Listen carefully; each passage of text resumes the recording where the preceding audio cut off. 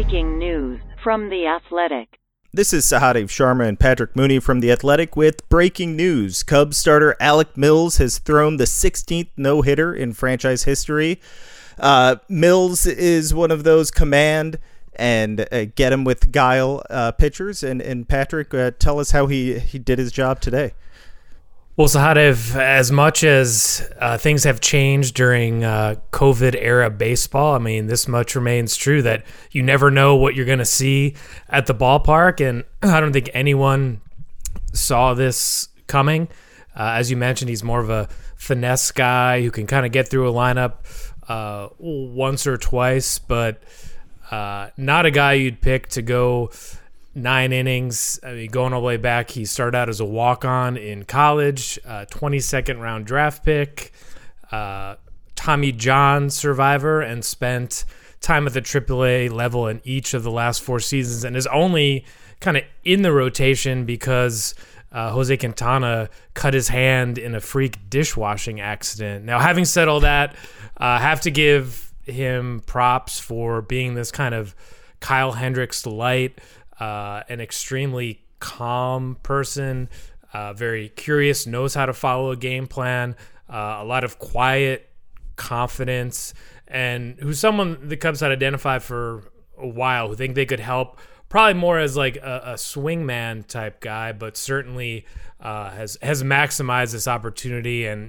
earned this once in a lifetime moment. Yeah, it wasn't one of those, blow me away, no hitters. Maybe the signature moment is when Javi fired it across the field, and then at the end of the no hitter when he kind of celebrated before Rizzo had even caught the last out.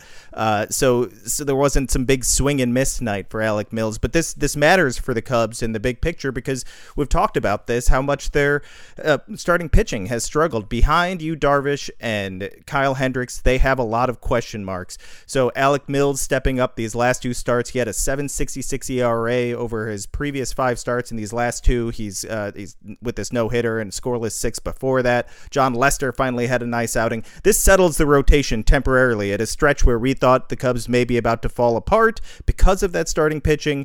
Things are starting to stabilize, at least temporarily, when you have Hendricks and Darvish. That feels really good to see for the Cubs. You have to like that.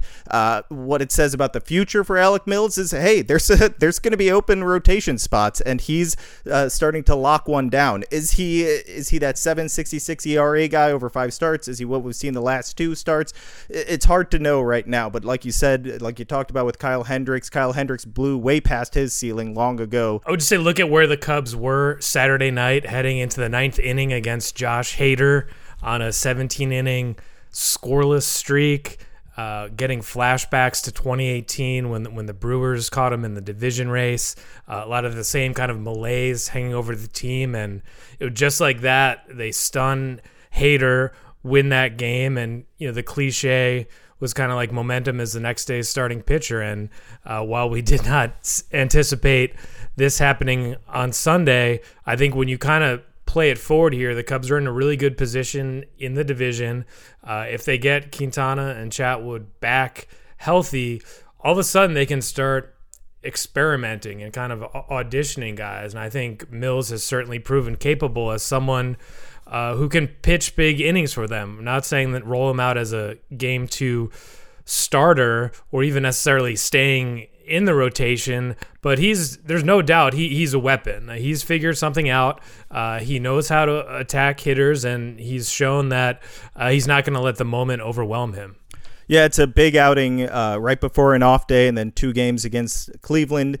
This is the final stretch for the Cubs. If they can kind of turn things around from this little lull after a nice 13-3 start, that'd be great if the starting pitching is really coming around again. That's it for us. Thanks for joining our breaking news coverage. Go to The Athletic's new headline section for much more on this story. To get access to all of The Athletic's great sports content, visit theathletic.com/newspod, where you can join for just $1 per month.